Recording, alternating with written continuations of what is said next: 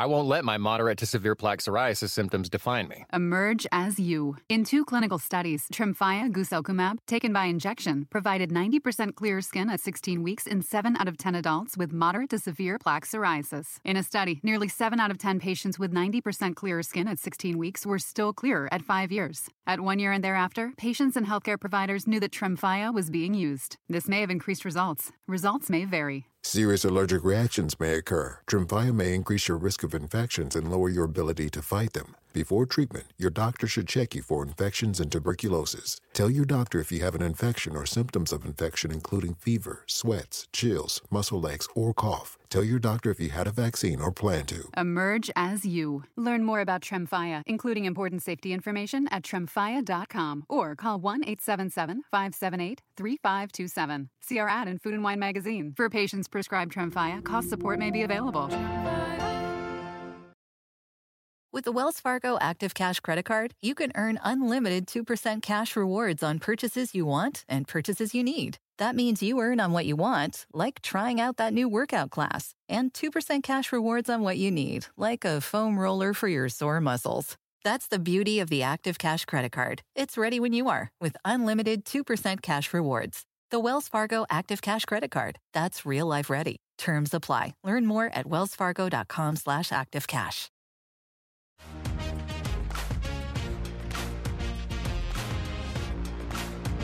Hello and welcome. It is Big Talk with Todd and Noah, presented by Xfinity 10G Network. We welcome you back. Episode number 8. We're more than halfway through the college football season at this point. It's hard to believe. I know that we've mentioned it to each other, but once you get going with these seasons, they fly. They fly by.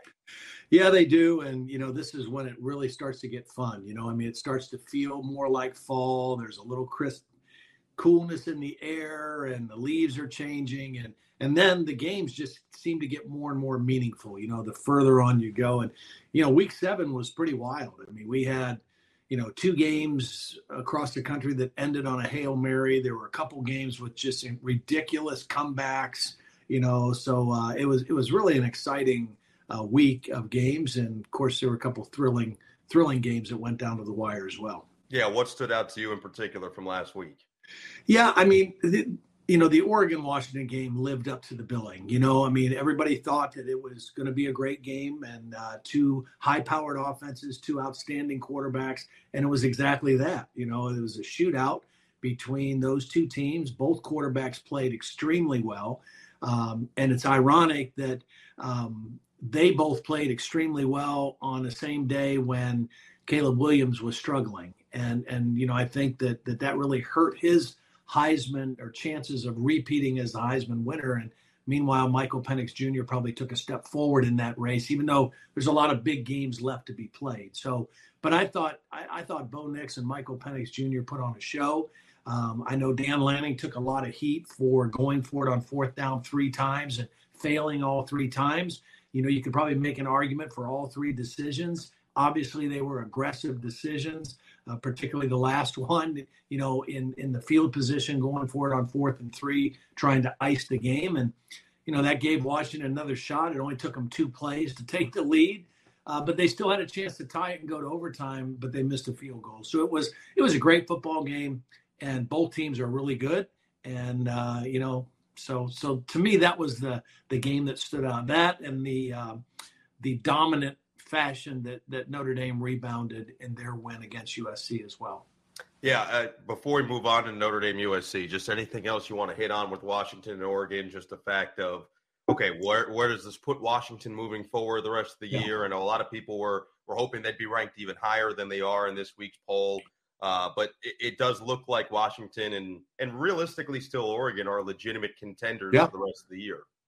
Yeah, I think so. And, ironically, USC, the game they lost, as ugly as it was not a conference game. So they're still kind of where they want to be, but they've got a lot of things they got to answer and things they got to figure out going forward. I just think that Oregon and Washington look very solid right now. And, the Pac-12 is one of those leagues where everybody plays each other, so there's going to be some heavy hitting games, down the road still.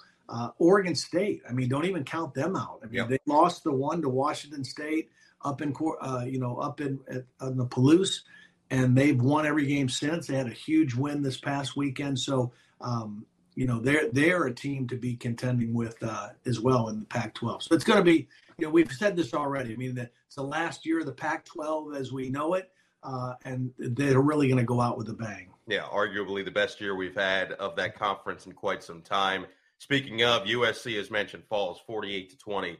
A lot of people are looking at what USC did to hurt themselves, and rightfully so. It's the first time that Caleb Williams had 3 interceptions in a game. He had 1 all season coming into the game. A huge, huge performance from Xavier Watts defensively for Notre Dame. 2 interceptions, a scoop and score in the fourth quarter. He was outstanding. Sam Hartman wasn't necessarily eye-popping in his numbers, but he controlled the game when he needed to control the game. He came up with plays. Audric Estime had 2 touchdowns. So, you can look at the USC miscues on one side, but I think you got to give Notre Dame a lot of credit after the way they played really the last couple of weeks after the Ohio State game, barely getting past Duke on the road, which is a very good team, top 20 team, and then losing to Louisville, who turned around and had that letdown loss to Pitt this past week. But give some credit to Notre Dame for the way they handled a rivalry game at home in front of their fans, and they delivered. Yeah, they had to respond, and they did. And I think primarily it was the Notre Dame defense, that really played lights out in the ball game. Yes, Caleb Williams made some uncharacteristic mistakes, but he made those mistakes because he was harassed and harried all evening. I mean, this Notre Dame defense controlled the line of scrimmage. They sacked him 6 times, and he's an elusive guy. That's not easy to do. Forced the interceptions. Notre Dame only had 251 yards of total offense and won 48-20. So, I mean, obviously it was the defense that really was the star of the game for Notre Dame. And, Caleb Williams will be fine. He'll bounce back and he'll play well. They play Utah this week. He'll probably play well. The offensive line, everybody's talked about the defense for USC being the problem. The defense wasn't horrible in this game, but the offensive line was. So, they've got a lot of soul searching to do this week because, they've got Utah at home. And as we all know, they're not an easy out. They are a physical, hard-nosed team that plays to win.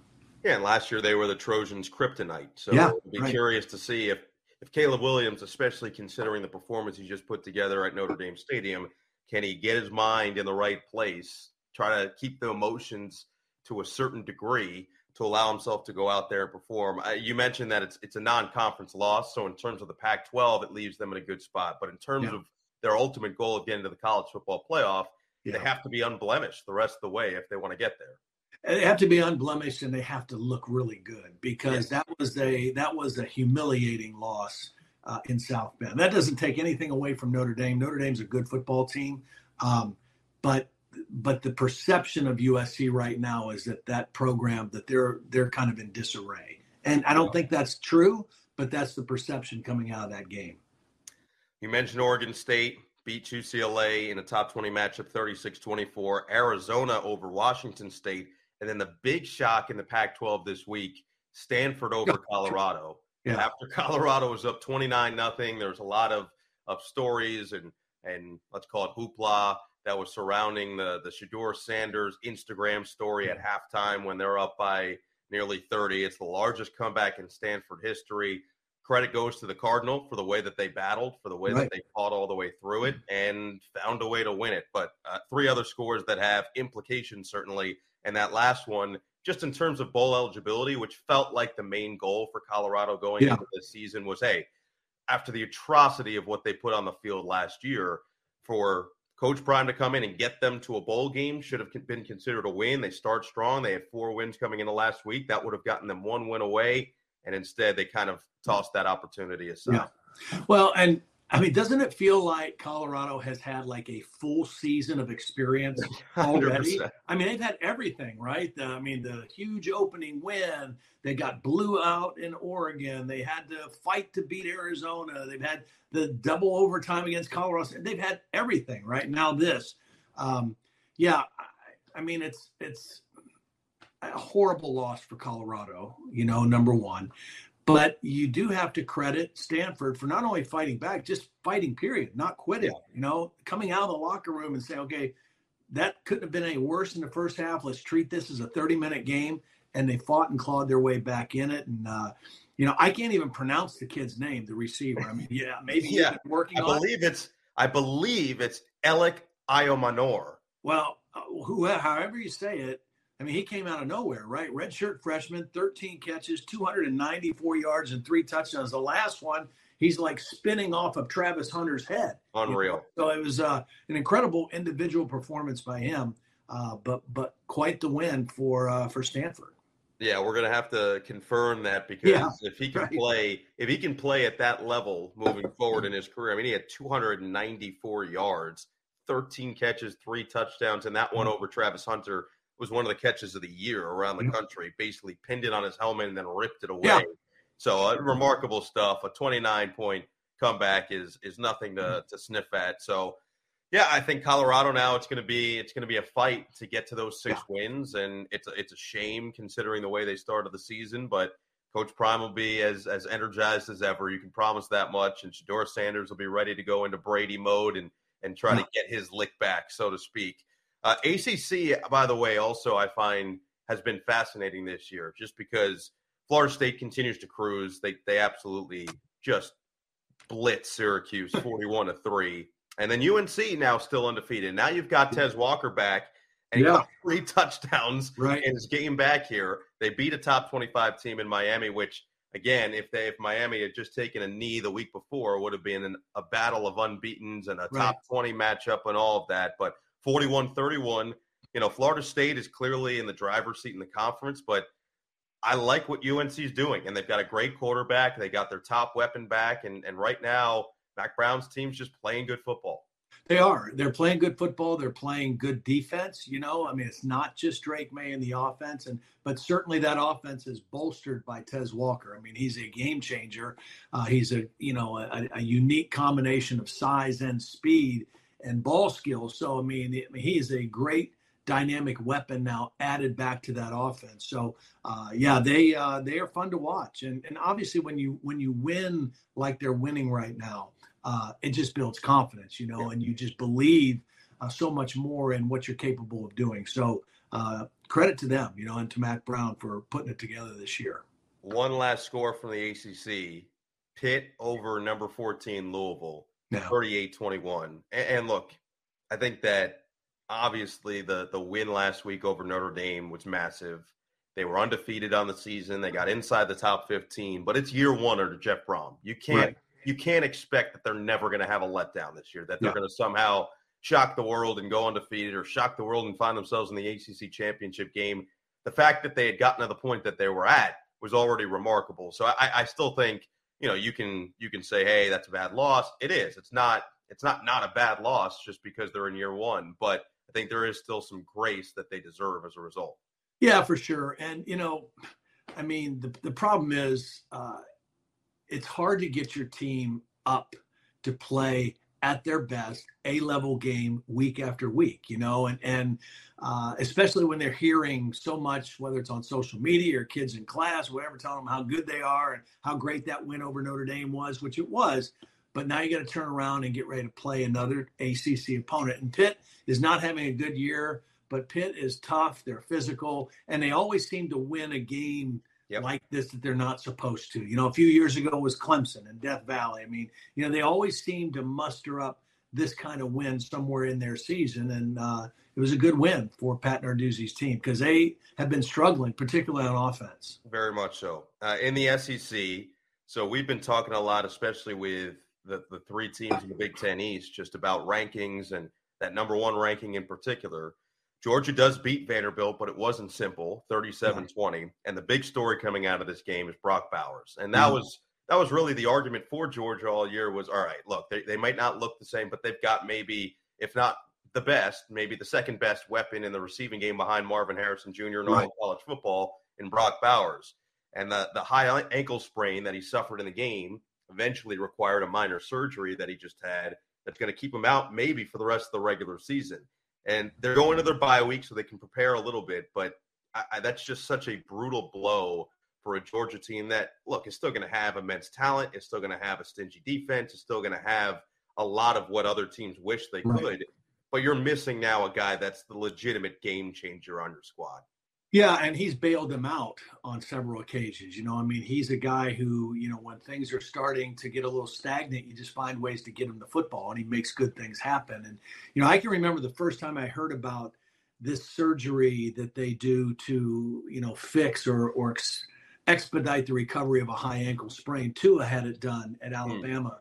And I think he missed 4 games, and then was able to come back. It was kind of amazing that he was able to come back. He still wasn't completely 100%.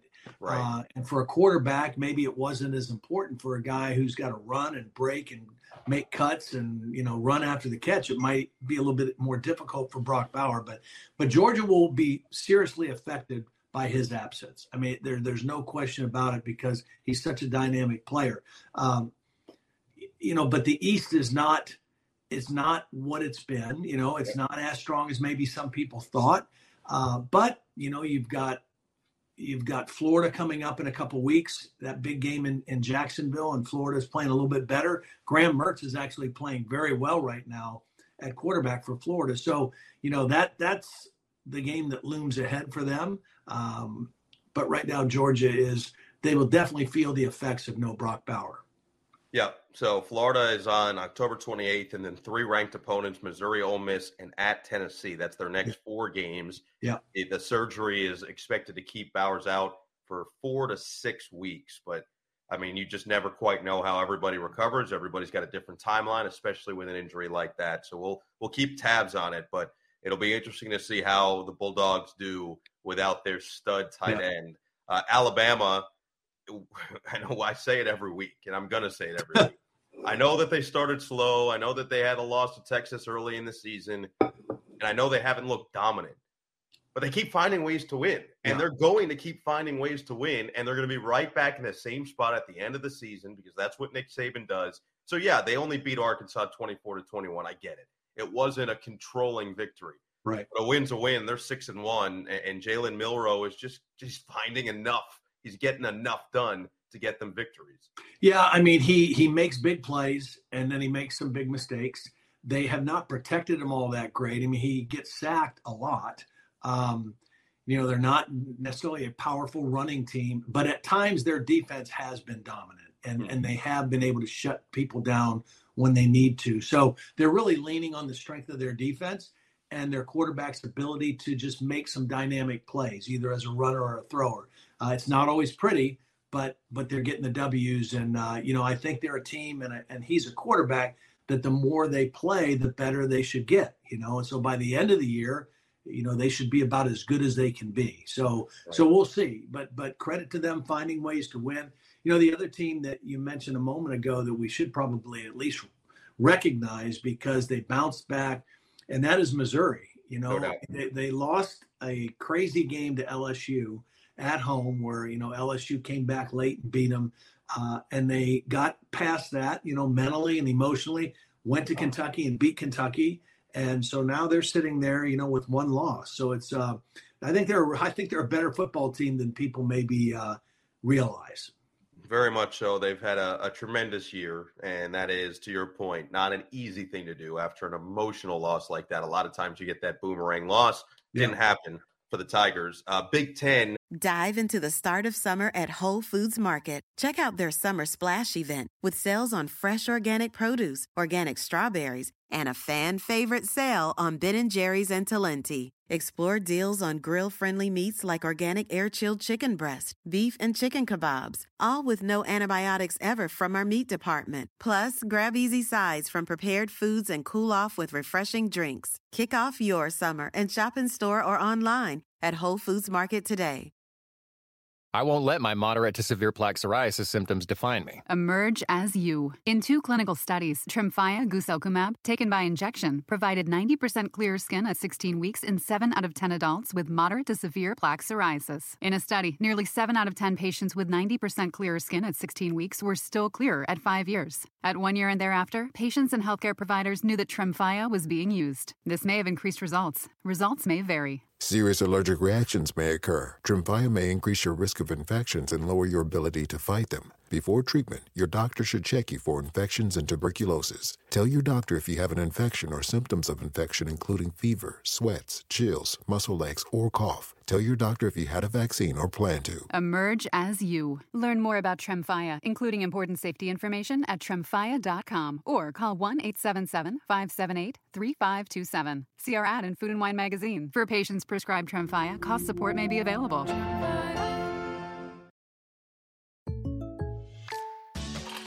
Selling smoothies is what I do.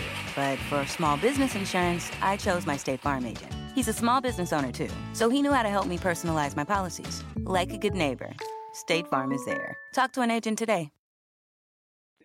The big three in the Big Ten East, all just simple victories. Michigan, Ohio State, Penn State. Michigan over Indiana 52-7. Ohio State over Purdue 41-7. And then Penn State over, as the former Syracuse lacrosse coach John Desko would call them, UMass, kind of like Foo Fighters. It's a little bit different. It was 63-0. Penn State, Drew Aller, another 3 touchdowns through the air, another one on the ground. Not really a whole lot to say about those 3. We just kind of knew what to expect from all 3, and they got it done. Yeah, not a lot. I mean, the thing with Michigan, and we're going to see them again this week. I don't know if I read this or heard this, but it kind of describes them to me. They aren't necessarily the fastest starting team, sure. But eventually they pull away and then they pummel you, And so by the time you get to the fourth quarter, I mean, most teams they're playing are crying uncle. It's just they've had enough. They've had enough of the line. They've had enough of the physical defense and all the fresh bodies, and you just kind of break people. And that's kind of what they've been able to do. And you can say, well, they haven't played anybody. Yes, their schedule is backloaded. We're going to start to find out what Michigan really is. We're going to start to find out what Penn State really is now, as soon as this week. But that's the way their schedule is. The bottom line is they've beaten everybody they've played by at least 24 points, and then they play a ton of people. So it could have even be beating people by 40 points, but they sub and they play their backup quarterback and back up everybody. And so they're a really good football team, and they just stay about their business and ultimately wear people down.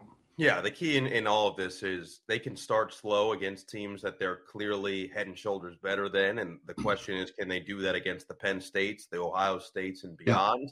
Yeah. It's funny, though, every week, I swear, our stats and spotter upstairs, they're always like, Michigan's only up by 7 right now. It's the second quarter. Yeah. And I think we both look at them like, let's be a little patient here. Let's see what happens. And then within 15 minutes, like, they're up by 35. Yeah, that's what happens with them. So more business as usual. Ohio State, that's a good win over Purdue, 41-7. The thing that's concerning, and obviously don't know the whole situation right now. Watching their film against Maryland, I thought their offensive line struggled to do anything in the run game. I just thought that Maryland's defensive front 7 really handled the line of scrimmage, and Ohio State was not able to run. And, if they have that kind of a problem against Penn State, and are one-dimensional, I think Penn State's too good on defense to be one-dimensional. Now, they've gotten away with it so far, but now they also, Travion Henderson didn't play for the second week. Yep. Ryan Williams didn't even make the trip. And the third guy got hurt in the game against Purdue. So I don't know what the status or the health status of their running back room is right now. And I'm not sold on the cohesiveness of their offensive line in the run game right now. And that would be of concern getting ready for this big game coming up. We'll delve deeper in a moment there. Just 3 more scores in particular to hit on real quick before we move on to previews for this week. Our game was fascinating. We weren't really sure exactly what Illinois was going to look like heading to College Park and what Maryland was going to look like coming off their first loss of the season to Ohio State. Illinois wins on a game-winning field goal by Caleb Griffin, 27-24. There's a lot to break down in this game. Let's first just state the obvious. Maryland was missing 5 starters. Yeah. So let's start there. 2 high-impact starters on the offensive end and 3 high-impact starters on the defensive end. 5 guys that mean a lot to their team. But Illinois was missing a number of guys who are legitimate impact players, especially on that defensive front. And so Luke Altmaier, the one interception was a tip ball. Otherwise, he took care of the football. Yeah. And that was really all Illinois needed. It's really all they've needed all season to this point, and their defense had played a pretty good game overall. Yeah, I thought they did, and I thought they played good defensively the week before against Nebraska. They just didn't get much going offensively, but I thought they played a complete ball game. And it was one of those things you could just feel this happening. And Mike Loxley, we had shots of him, and you could tell just by his facial expressions that he knew they were letting this team off the hook because they had a chance. There was a big swing right at the end of the first half, and then Illinois was able to come out and score to start the third quarter. And really, Maryland had a chance to be up, 21-7 maybe? 21-7, yeah. 21-7. Instead, it's 14-14, and so right there in that moment, Maryland let Illinois stay in the ball game. And when you do that to a team that's not expected to win or not expected to pull the upset, it gives them a great boost, great momentum, great confidence. They came out and played the second half and deserved the win. They really did. They played well. From the Maryland side, real quick, we talked to everybody there, and their goal this season was to compete for a Big Ten championship, compete in the Big Ten East.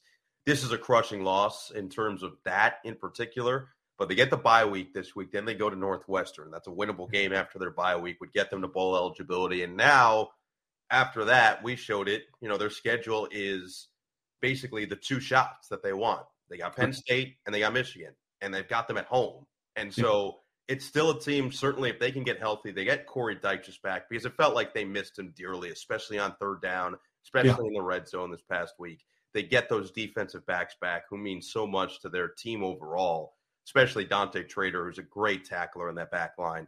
They are talented. They are plenty talented to compete with those types of teams. The question is whether or not they can find a way to actually beat one of them. And if they play anywhere close to what they did last week, they got no shot. Yeah, and the problem is the reason this last loss was so crushing is now, to even be considered having a chance, they have to win both of them. They have to beat Penn State and Michigan and hope that Ohio State loses another one. So it's one of those things where they really dug themselves a hole. Now, they can still have a great season and find their way into a really nice bowl game, but it's going to be very, very difficult for them to compete for a Big Ten championship because of that loss to Illinois. They could have survived the one to Ohio State if they come back and take care of business down the stretch. But now with two, it's going to make it very difficult. No doubt. Michigan State, who we will see this week as well, had a big-time lead on the road at Rutgers. And everybody was saying, all right, maybe it is the same old Rutgers after all. Maybe we overestimated, overjudged, overbelieved in what Greg Schiano was putting on the field. Not so fast. The Scarlet Knights, shout out to Catherine Tappan. Shout out RU Rah Rah. They come all the way back after trailing 24-6 going into the fourth and win it 27-24. Largest crowd at Rutgers since 2015, over 52,000 people there. And they got to see a wonderful comeback victory for the Scarlet Knights. Kyle Monungai with a big game, 148 yards on the touchdown. Caden Hauser was the one who started for Michigan State and actually looked strong to start the game. 2 touchdowns, ran for 1. But, man, what a win for Rutgers. Yeah. What a win for RU. And you know what? The funny thing is they announced that crowd, but then I think a good portion of that crowd left before the comeback started. And so they didn't have a huge crowd there at the end, but the people that stayed, they got to see quite the comeback and quite a treat. And, part of it was helped by some special teams miscues. The comeback really started. It was the punter for Michigan State fumbled a snap. It was, it was wet weather. It wasn't great weather. Fumbled the snap in the end zone. Was recovered for a touchdown. Later on, there was a botched kickoff return. It was kind of a sky kick behind the front line, and they did not field it. And Rutgers was able to recover that and then ultimately score on the winning touchdown on the following play. And so great win for Rutgers. And they got a chance to keep it going. They go to Indiana this week. They're sitting there at 5-2. They could get bowl eligible this week and also, kind of position themselves very nicely. Pretty remarkable. The one stat that stands out, fourth quarter yards Yeah. Michigan State gets outgained by Rutgers 120 to -20 in the fourth quarter. So credit to Rutgers. Tough loss for the Spartans. They felt like that was one that could at least give them some positive feeling heading into this week against Michigan. And then the last game that we need to at least hit on, Big Ten West. This was a massive deal just with implications on who could eventually find a way to win the Big Ten West. Iowa. I'm trying to find the right words here, Todd. I'm trying to figure out the right way to describe it. They win 15-6. Yep. They win 15-6. The drive to 325, that feels like it's a distant memory at this point. That's almost, fantasy world. It's almost irrelevant at this point because Iowa now has somehow won another game. They only have one loss on the season, and you look at their schedule, they could, if they just take care of what they can take care of, which we know they're capable of, they could finish 11-1 on the season. Yeah. Just looking at the rest of their slate. Remarkable stuff for Iowa now with a backup quarterback, Deacon Hill, who had 37 yards in the game, and they're ranked in the top 25 now, rightfully so, at 24.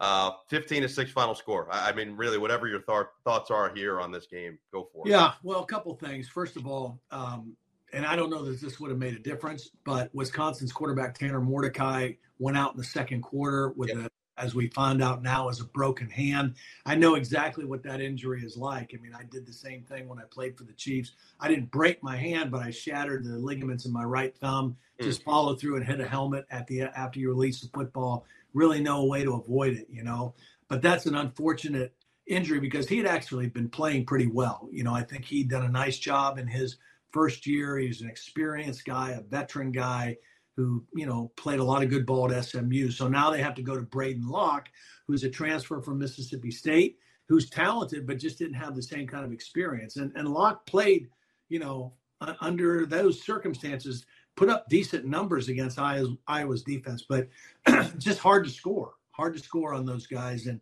the other thing I'll say, okay, you mentioned 37 yards passing, right? This is the stat line for a winning team. Right, 6 of 14 for 37 yards passing. He actually improved his completion percentage from the week before. Here's another stat, and I think this guy. I'm serious. This guy should have the biggest NIL deal of any Iowa football player. Tory Taylor, the punter, punting is winning. The T-shirt. Oh yeah. 10 punts. Now, normally, if you punt 10 times, that means you're losing this game, right? Not for them. He punted 10 times. He averaged 50.6 yards per punt, and 6 of them were inside the 20. I mean, so, they play to their strengths, which is their defense and their punter, and they pin you back and they make you go the long field against their defense, and eventually, they force you into mistakes. So every time we talk to Kirk Ferentz and we bring up Tory Taylor, he basically says, I've had 2 of the greatest punters of all time, Tory Taylor and Reggie Roby, and both of them were weapons for our team. That's 1. 2, I got to double check on the stat that I saw, but I know that Fox put up the graphic during the game that at the time when Iowa had an 8-point lead or so, I think under Kirk Ferentz, they were 68-2 at any point during the game. So I believe they're now 69-2. When they have at least an 8-point lead under Kirk Ferentz. That's remarkable stuff. Yeah, that is remarkable. But it also is a perfect microcosm for what that program is. And so congratulations to the Hawkeyes. Another big win, 15-6. They are in the driver's seat in the Big Ten West. And now we go to the previews for this week. Let's start with them. Minnesota travels to Kinnick, number 24 Iowa, NBC on 3:30. Old school for both these teams. They want to ground and pound. They want to run the football. We'll see what Minnesota has available in terms of health. We know that they had a little bit of depth issues a couple weeks ago before their bye week against Michigan. This is an interesting game for a variety of reasons, but now Iowa, because they're in the driver's seat, they've got a little bit more pressure on them to take care of business. Yeah, I mean, it's hard for me to not think that Iowa is going to control that football game. Minnesota, I think that they've got some issues on offense. Your quarterback is still kind of feeling his way through it, and he will not have an easy day against this Iowa defense. Playing at home, Iowa just doesn't look anything like they did when they got blown out 31-0 up in Happy Valley, on that night game, in the whiteout game. They've gotten some health back at their running back position, so they've actually got more than one guy they can rotate in there. Yes, they're on their backup quarterback. They don't have Cade McNamara anymore, but their defense is starting to take the ball away. When we had them a couple of weeks ago, they hadn't had many takeaways. They had a few in our game, and they've continued that trend now. So I think Iowa's playing Iowa football, and they're going to be very difficult to beat, especially at home. Williams and Johnson in the backfield, over 700 yards on the season for Iowa. Defense now with 11 takeaways on the year. So just like that, you turn around, you say, okay, this is Phil Parker's defense coming to fruition again. It'll be interesting, but again, that's 3:30 on NBC. The big one in the Big Ten is the Big Ten East Showdown. Number 7, Penn State. Number 3, Ohio State. Penn State goes on the road. This feels like that prove-it moment for Penn State. They haven't had quite that level yet. As you mentioned, they played Iowa in the whiteout game. They controlled them. They dominated them. But this is the game of, all right, you want to show that this is a different team. You want to show that this is James Franklin's most talented team. You want to show that you're a title contender. Go to Columbus and win on the road. Yeah. Well, and I think they're built to play in this game. I think they match up really well with Ohio State. Again, I think the biggest key in this game, I don't think it's going to be a high-scoring game. I think both defenses are playing at a very high level. Ohio State's defense is playing remarkably well, and the thing they're doing a great job of that they struggled with at the end of last year was giving up big plays. They are not allowing big plays. I mean, they're keeping everything in front. They don't have huge sack numbers or takeaway numbers, but they are playing really, really good defense, good team defense. And Penn State, it's a different style. They're way more aggressive, attacking, blitzing, pressure. They've got 2 corners that they trust can play man-to-man all over the place. So Manny Diaz he's very aggressive. But they're both outstanding defenses. So I think this is going to be a very low-scoring game. I think it's going to be determined and decided in the trenches and who controls the line of scrimmage. Like I mentioned earlier, I've got some concern about Ohio State's offensive line. I think they're fine pass protecting, and Kyle McCord continues to play well and throw for over 300 yards. And they're good pass blockers, although this will be the best challenge they faced in the Penn State pass rush and their edge guys. But they're not running the football very well. And they've got injuries in the running back room. You can't be one-dimensional and beat either one of these teams. Yep. The defenses are too good. You have to have balance throwing it and running it. And I think Penn State maybe is in a little better position right now to be balanced than Ohio State is. Chop Robinson, Adisa Isaac could have big games, no doubt, for Penn State. The question for me, we've seen Kyle McCord now in some big moments, and he's come through. We go back a couple weeks, of course, to Notre Dame. He has the huge final drive, makes some massive throws on 3rd and 4th down, leads them in for a game-winning touchdown. Against Maryland, they go down early in that game. He doesn't panic. He finds this guy Marvin Harrison. So McCord's now been in some big moments. Yep. We haven't quite seen Drew Aller have to handle those exact type of feeling and energy and all of that on the road, hostile environment in a big game that if you win, you put yourself in a really good position. If you lose, you're really behind the 8 ball now, both in the Big Ten and overall for the college football playoffs. So I'm curious how the youngster handles something like that. Yeah, he played extremely well against Iowa, probably the best team that they faced, right? And he was patient. He took what the defense gave him. He ended up throwing, I think, 4 touchdown passes in the game, but none of them were big explosive plays. He was very patient, very deliberate. It was a rainy night. He was very consistent. He didn't play as well on the road against Illinois or on the road against Northwestern, quite frankly. And their offense showed inconsistencies at times.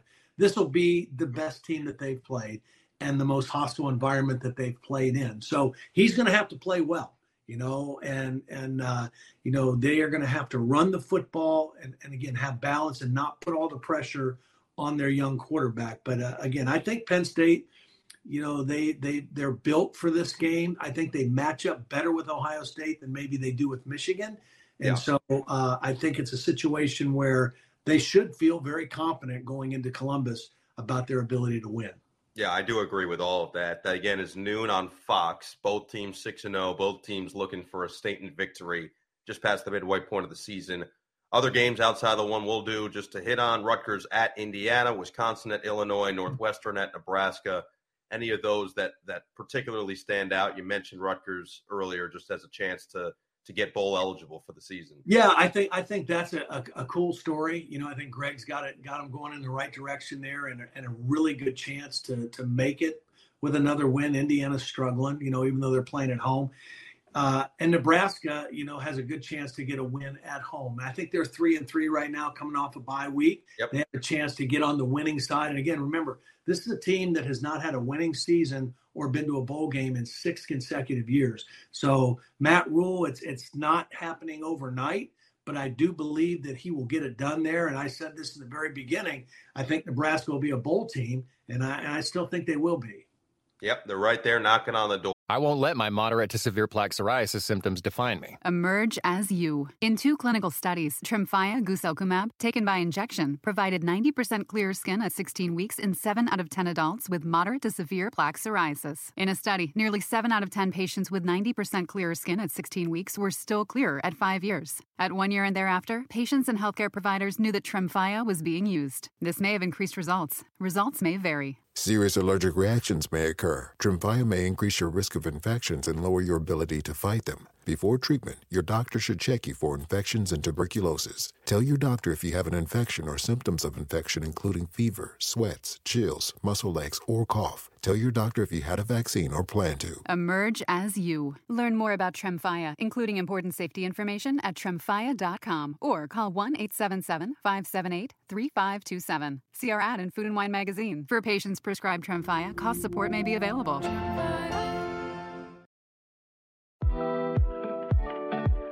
You don't need a lot of money to do more with it. Join Padma Lakshmi, Viola Davis, and Fidelity's Women Talk Money team during our free Women's History Month series as we get real about ways you can start planning and saving for the future you want, so you can feel good about your money every step of the way.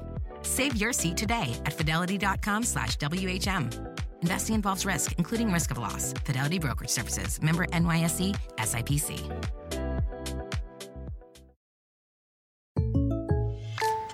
Jake from State Farm here, hanging out with Mel's Mow and Grow. Mel chose State Farm for small business insurance because his local agent is a small business owner too. So she knew how to help him personalize his policies. And now, he's rolling in the green. Like a good neighbor? Guys, I'm trying to do the line. Oh, sorry, Jake. It's all good. Like a good neighbor, State Farm is there. Talk to an agent today. All right, 7:30 NBC game we will be at Michigan at Michigan State. You can look at the matchup on paper and say, all right, Michigan is going to overpower, or Michigan's going to do this, or they're too talented, and Michigan State's in disarray. I don't care. When you've got a rivalry like this, when you've got a trophy game at stake, all that type of stuff, yeah, you throw a lot of that out the window. And especially when it's Michigan State, especially considering the history, especially considering some of the moments of this matchup, I just find that that's fun. And I know that that's when chaos generally ensues. That's when craziness generally happens. So, I mean, we can analyze the game itself, but you played in rivalry games, you know how different they feel. Yeah, and I hope you're right. I mean, because all that emotion, all that hype, and all that can only get you so far, and then you've got to execute. And right now, Michigan is executing at a very, very high level on both sides of the ball, and Michigan State is not. So I'm interested to see. They made the switch to Caton Hauser at quarterback. He played pretty well last week. He's going to have to play really well again this week. But again, Michigan is a team right now that is hitting on all cylinders. The only thing, their running game maybe is not as dominant as it was a year ago or the year before that, but J.J. McCarthy is playing lights out, and Roman Wilson is playing lights out. So their passing game is definitely, much better than it's been, and their defense has been stellar. I mean, their defense, the last time a team through 7 games has held their opponents to 10 points or fewer through 7 games was 1981 Clemson in their national championship season, that defense. So, again, they haven't played the best teams on their schedule yet, but they have suffocated everybody that they've played. Yeah, they're really good. There's only so much that we can say. There's only so many superlatives that we can use. You just have to watch them to recognize just how special they are and how many guys they play. Like they don't get tired because they just keep rolling different groups in. They keep rolling different skill guys in. They keep rolling different defensive linemen and linebackers. I mean, everybody eats for Michigan. Right. And there's something to be said about that. The line is currently Michigan favored at 24.5, which is probably fair considering the way this season has gone so far. But I'm excited to go. I'm excited to feel this rivalry. I've never felt this rivalry, and I'm excited to just kind of see what it's all about. Yeah, it's a cool stadium. I mean, hopefully we'll have a great crowd. And the key for Michigan State in a game like this, you have to get off to a good start. You got to have some things happen good for you early, and then maybe you've got to find a way to steal a couple possessions, whether it's a fake kick, or a fake field goal or an onside kick, something to where you can maybe steal a couple possessions and get your crowd energized early. So, but it's a good rivalry. They don't care for each other all that much. Going back to the little brother comments from Mike Hart, who's the running back coach at Michigan right now. Tom Izzo will be there. He's a big supporter of the Spartan football team. He'll probably be on the sideline walking around. So hopefully it'll be a great night, but it's a fun place for a game. It would be a heck of a way for Harlan Barnett to get his first win as the acting head coach over at Michigan State as well. Again, 7:30 NBC is when kick is. 7 o'clock is when College Countdown will begin, and you can find us there for all the action. Maria, Joshua, Mike Robb, I believe, unless he has another assignment, which is very possible, and Matt Castle. So we've got the full squad there. We should have a lot of fun with it, and hopefully you'll join us as we head to our Xfinity Big Connections. And that's really here. I would say it's right here, Xfinity Big Connections on and off the field, but the Paul Bunyan Trophy. Michigan leads the all-time matchup 72-38-5, so 5 ties, dating back to 1898. Trophy series in Michigan's favor, 39-29-2 since the beginning of the Paul Bunyan Trophy, so to speak, in 1953. And Michigan won last year's matchup 29-7 in Ann Arbor. Of course, there was the scuttlebutt after the game. There was the jawing back and forth outside the locker room. There were a number of Spartans that got suspended for the rest of the season. The altercation led to 8 suspensions in particular, and Jacoby Windman was one of them who was injured, and we'll see if I believe he could be injured long-term for Michigan State. He was big for their defense, and they really didn't recover fully without him. But there's just so much. 2021, both teams were undefeated, top 10 matchup. Kenneth Walker had nearly 200 yards, and we talked to Michigan a couple weeks ago about that one, and they told us that it was the turning point of what has now allowed them to be the title contender that they are. They had a players-only meeting after that one, said, we're not going to let this define us. And they haven't. So a lot of credit to the Wolverines for how they've handled it. But there's just so much history with the Paul Bunyan Trophy, and I think that is a very fair place to go with these big connections. Yeah, absolutely. I think that's a good one. And remember, I don't remember what year it was. I just remember my former partner, another Syracuse guy, Sean McDonough, the one with the punt, the crazy play, the voice crack. Yeah, the voice crack introduced the first surrender cobra, I think, ever, right? Yeah. They've had some classic back and forth in this series. Yeah, so hopefully we'll get something special in this one as well. But should be fun, as mentioned. Excited to get over there to East Lansing, get a feel for what that vibe and environment looks like, and we'll see if the Spartans can make it interesting over the course of the game. Any other games that you want to hit on before we get out of here outside the Big Ten? Tennessee at Alabama, Duke at Florida State, Utah, USC, and Oregon's back in action against Washington State. Anything in particular that stands out?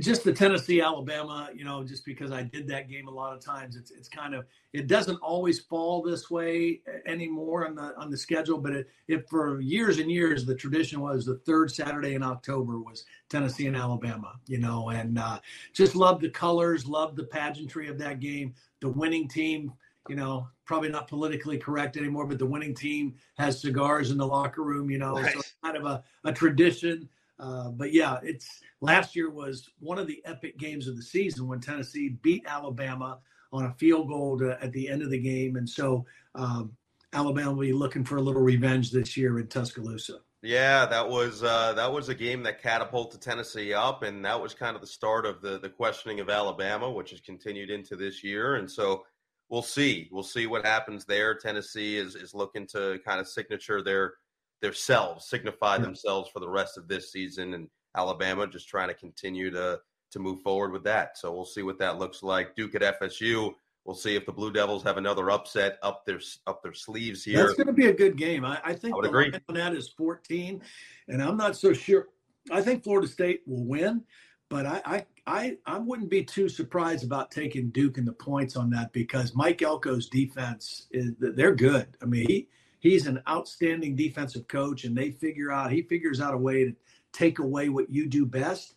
And so I think Duke will be very competitive in that game. I think Florida State will win, but I think Duke will be very competitive. And your last thoughts, Utah and USC, just given what happened with those two teams last year, and certainly USC coming off the big loss. Well, I do think USC will rebound. I think Caleb Williams he'll be his old self in this game. But Utah is good. I mean, the question for Utah still is, is Cam Rising back? Is he not back? Because without him, they are pretty stagnant on offense right now. And I think they're going to have to score to beat USC this week. No doubt. All right. Another one in the books. Week 8 ahead. Looking forward to it. A lot of fun stuff as the college football picture really starts to crystallize itself.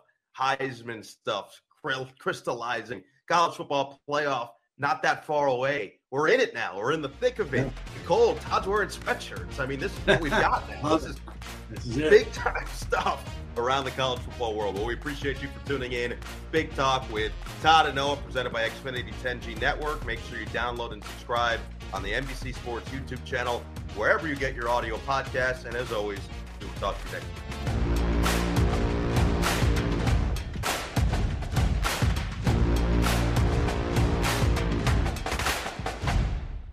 I won't let my moderate to severe plaque psoriasis symptoms define me. Emerge as you. In 2 clinical studies, Tremfya guselkumab, taken by injection, provided 90% clearer skin at 16 weeks in 7 out of 10 adults with moderate to severe plaque psoriasis. In a study, nearly 7 out of 10 patients with 90% clearer skin at 16 weeks were still clearer at 5 years. At 1 year and thereafter, patients and healthcare providers knew that Tremfya was being used. This may have increased results. Results may vary. Serious allergic reactions may occur. Tremfya may increase your risk of infections and lower your ability to fight them. Before treatment, your doctor should check you for infections and tuberculosis. Tell your doctor if you have an infection or symptoms of infection, including fever, sweats, chills, muscle aches, or cough. Tell your doctor if you had a vaccine or plan to. Emerge as you. Learn more about Tremfya, including important safety information, at tremfya.com or call 1-877-578-3527. See our ad in Food and Wine magazine. For patients prescribed Tremfya, cost support may be available.